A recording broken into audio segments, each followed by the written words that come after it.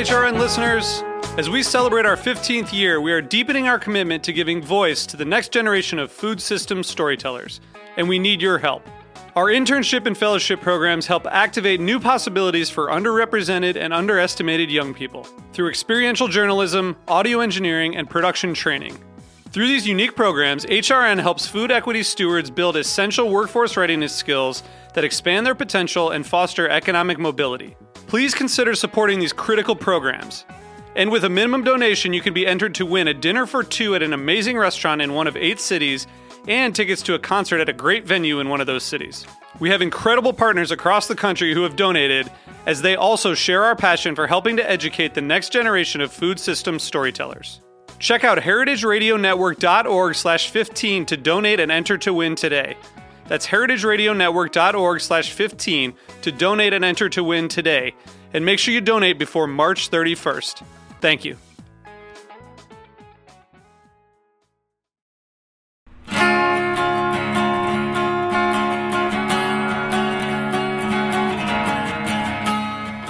Welcome to HRN on tour at Charleston Wine and Food 2022. I'm Dylan Hoyer, and today we are broadcasting live from the heart of the Culinary Village. This episode is made possible thanks to the support of Hickory Nut Gap, builders of community agriculture since 1916. We're so excited to welcome Amethyst Ganaway. For over 12 years, she's been working her way through the food and beverage industry. A chef and food writer, she focuses primarily on Southern and African American foodways and the foodways of the African diaspora. Welcome. Hi, thank you for having me. So you are born and raised in Charleston. You about to say it right, Charleston. Tell us about some of the foods that you grew up with here that shaped how you think about food today. I grew up eating predominantly a lot of seafood, a lot of fresh vegetables, a lot of fruit, and obviously a lot of rice and a lot of grits. But, you know, for me, I think some of the things that maybe inspired me the most are those home meals that I got from my grandmother or from the women around me. You know, things that are probably killed that day or the day before, and we are eating them the next day. One-pot dishes, okra soup, fried fish, of course, and, you know, shrimp and grits, of course, is the most popular one. So. Awesome. And you're actually working on a book proposal inspired by some of the food that you ate growing up. Please tell us about that. Okay, so it is hopefully going to be a book based around nose-to-tail eating, specifically within the African diaspora in the South. I am still trying to figure out if I'm going to do it specifically with South Carolina or if this is going to be something that's a little bit more encompassing of like recipes from the Deep South. So you'll see a lot of, again, nose to tail, rooted to the tutor, anything that can be eaten or utilized, you're going to find a way to do it. And I just really want to make sure I'm highlighting the foodways in a way, you know, you and I were talking earlier about chitlins, for example, right, of how, you know, it's a dish that so many people look down upon, even people within the diaspora. But when you put it in a different way on a fancy menu someplace else, then it's this great dish. You know, it's not looked down upon. You know, if you put tripe on a menu, then people love that. If it's someplace else that's not related to Black people. And then, of course, specifically, you know, I wanted to make sure that I'm honoring the men that, you know, do this, but really the women. You know, women were not only out in the fields, but they know how to break down birds and whatever else they need to. And then they're also obviously the ones cooking the food. So for me, it's about really relearning a lot of the culture that I grew up with in a new way. Because obviously I ate a lot of that food as a kid, but I didn't prepare it necessarily. So I'm just really trying to immerse myself in that, and really hopefully that comes out in the book. And how are you relearning? Like, what is your research process, your tasting process? I mean, how are you sort of going into this book? Man, eating at people's house. That's a good way to do it. Yeah, going to people's grandmamas. I try to spend time now with, you know, out on the water as much as I can, learning how to throw cast nets, learning how to fish again, like the right way. I'm going on hunts, you know, doing hunting. So really, again, trying to really immerse myself in that. I'm hoping to get to a point, especially this year, when I can really start going out to these little one-stoplight towns and really, like, getting really deep into it. I do a lot of research, you know, from what I can find from, like, old historical textbooks and things like that. But especially down here in the low country, we're very protective of our recipes. It's really hard for people to come and unless you kind of know how to work your way around, talking to people. So that's going to take me a little time before I can really get to where I want to be. But I'm hoping that the best way, like I know for me to do it, is hands-on, and also just eating as much as I can. Absolutely. And who are some of those women who inspire you personally and also professionally? Man, obviously I always talk about my granny. Let's tell us about my her. granny. Oh Lord, my granny is probably obviously one of the best cooks I know. I think most people would say that about their grandmamas, but really taught me how to utilize making something out of nothing. But not in the sense of, I think, the ways that like our food waste have been talked about of, oh, these are scraps and we got to just find a way to make it taste good, where it's like, we just don't really have a lot, but we live in a place that's full of fresh everything. You can go outside and pick an orange off somebody's tree, fresh pears, plums, all type of things. So my grandmother was really probably my first influence. Do you have any like specific memory of like being with her in the kitchen or anything like that? I have always been the grandchild that my grandma. So either if my grandma's making like a mayonnaise based salad, like a potato salad or something like that, she always boils me a couple extra eggs. So I'm like stealing the eggs out. Or if she's making like a pot of greens, she knows that I'm the kid coming in and like she'll catch me in the pot, and I'm getting popped on the hand for stealing the meat and the greens out the pot before it's ready. So like little stuff like that. And I find myself now, I don't have children, but like with my younger family members and things like that, I see myself really carrying on some of those same things. I'm the eldest grandchild by like 10, 11 years. So I really got to be immersive with my grandmother, I think a lot more than my younger cousins did and my siblings. But that's probably the biggest ones, and it's always like learning how to properly eat fish and how to properly eat crab, because if you don't eat it right, the older people will come back to you and pick over you, and then you getting clowned, that's basically getting laughed at the entire time because you don't know how to eat the food the right way. And I find myself now doing that with my friends who like come to Charleston and they want to eat oysters or crabs or something, and I'm like, man, look, you left all that food on there, you left all that meat on the bone. So things like that, little mannerisms. Professionally, Mashama Bailey, number one, Nina Compton, Dawn Burrell, Ashley Shante, who I got to meet, Chef Binta. There's so many women that I look up to. How do you find community in this industry? Honestly, mostly through social media at this point, especially since coming out of the pandemic. This is really my first time actually meeting all of these people, most of these people I just spoke about. So this past couple of years, finding community has been online, but otherwise, I try to pull in people where I can, and I try to make myself available to other people as well. And like, I don't know, man, if I see somebody who, I don't know, I'm from Charleston, so we talk to anybody pretty much. Yeah. But I think, I try to make myself available and teach where I can and learn where I can, and just let people know that I admire them and or whatever the case may be, and just try to work alongside them.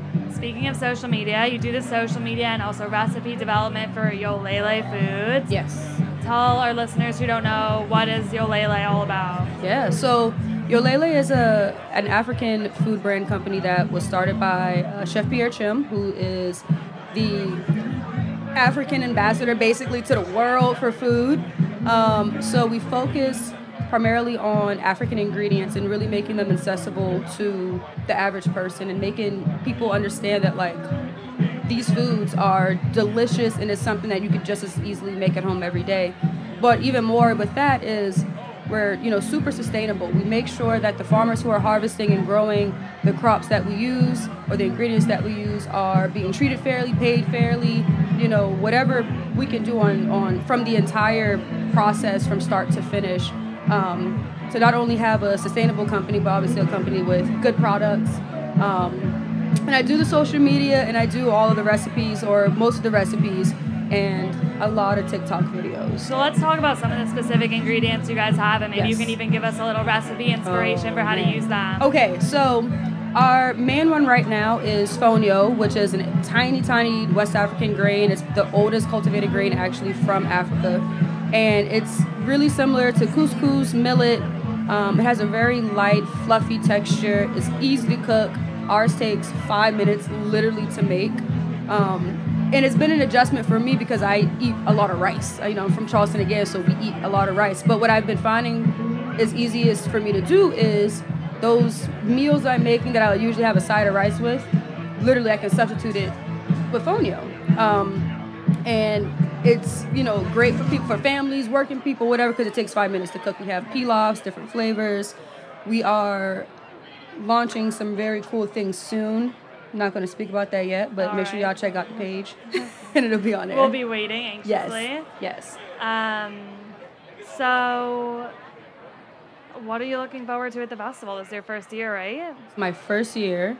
I done ate myself stupid probably the past few days. I've been eating since Wednesday, and I really didn't know what day it was yesterday, to be honest. Give us some highlights. Highlights were, what was it called? I was at Bowen's Island on Thursday. Just amazing food. Chef Jeremiah Bacon was there, so I was really excited to try some of his food. So that was great. And obviously, anything else on the water, I'm happy about. And then yesterday, I did Fire Smoke and Soul. I might be saying that wrong, with Chef BJ Dennis, Serene, Chef Binta, Chef Bintu. And what'd you eat? Honestly, make us a little bit hungry. Man, okay, so for me, it was a beautiful thing because it was all these different cultures from the African diaspora coming together, and it was actually the only event I've been to where you didn't get small bites. They literally gave us a plate, like a regular plate, and I'm like, oh, we about to eat, real food. And for me, it was so beautiful because it literally looked like a plate of Sunday dinner, right? So you had jollof, which is the mother of red rice that we're used to here in the Low Country. So I got me 2 scoops of that, got me some nice stewed down greens. There was griot, there was pickles, there was jerk chicken, there was goat pepper soup. I have literally a giant takeout, pig feet, like, oh my God. And I have a giant takeout box of food that I took home that I'm probably going to eat again today for my dinner. Suya, all kind of things. My plate was, and this is the thing, people was looking at me because I'm about 5'2" and 100 pounds. And my plate about the size of my head, and they're like, you're not going to eat all that. I'm like, I'm definitely, but I don't eat right now, I'm taking home to eat, so. No wasting. No, absolutely no. not. But that's probably been so far. Those 2 events have definitely. I think it was Surf and Turf that I was at Bowen's have been my favorites for sure. Tell us about that too.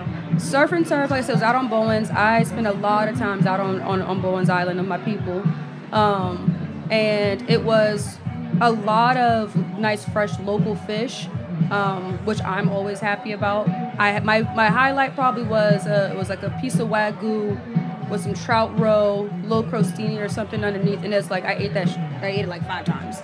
Like I know he was looking at it, and I went back, and I kept going back, and I was giving plates though to like other event workers too. And I was like, I promise y'all, I'm not just trying to eat all y'all food. Like I'm trying to feed the people that's out here that don't get a chance to eat, But I was like, I did take like 3 of these for myself.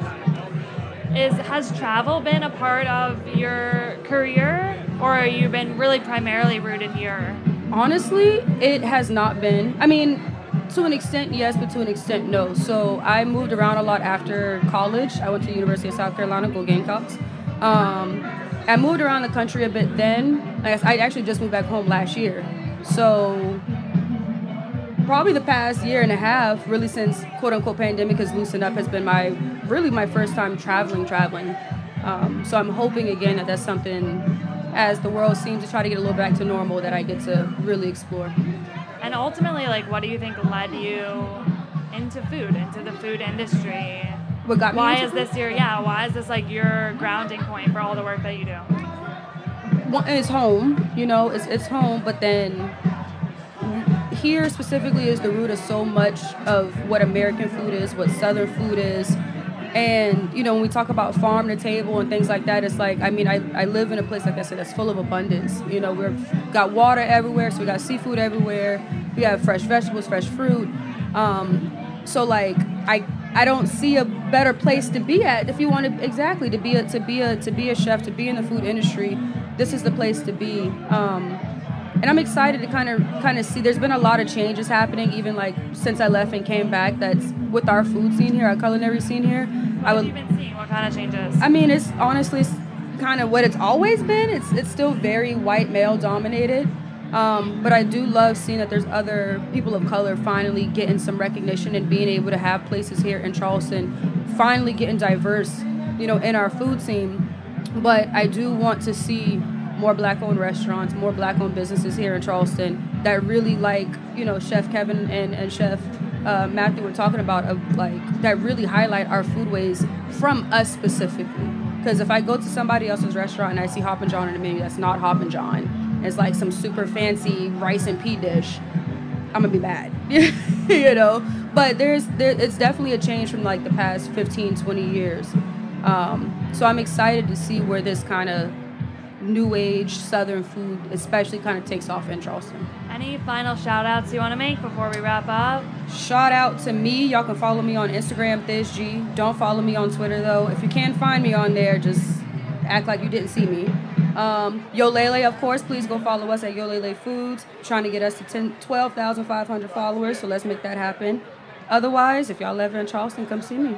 Awesome. Well, thank you so much for joining us. Thank you to everyone for listening to HRN's live coverage of the Charleston Wine and Food Festival. I'm Dylan Hoyer. Special thanks to Hickory Nut Gap for making our coverage possible. We are grateful for the festival, having HRN back in the Culinary Village for the 6th year running. You can listen to all of our coverage on our podcast, Heritage Radio Network on Tour. Find it at heritageradionetwork.org or wherever you listen to podcasts.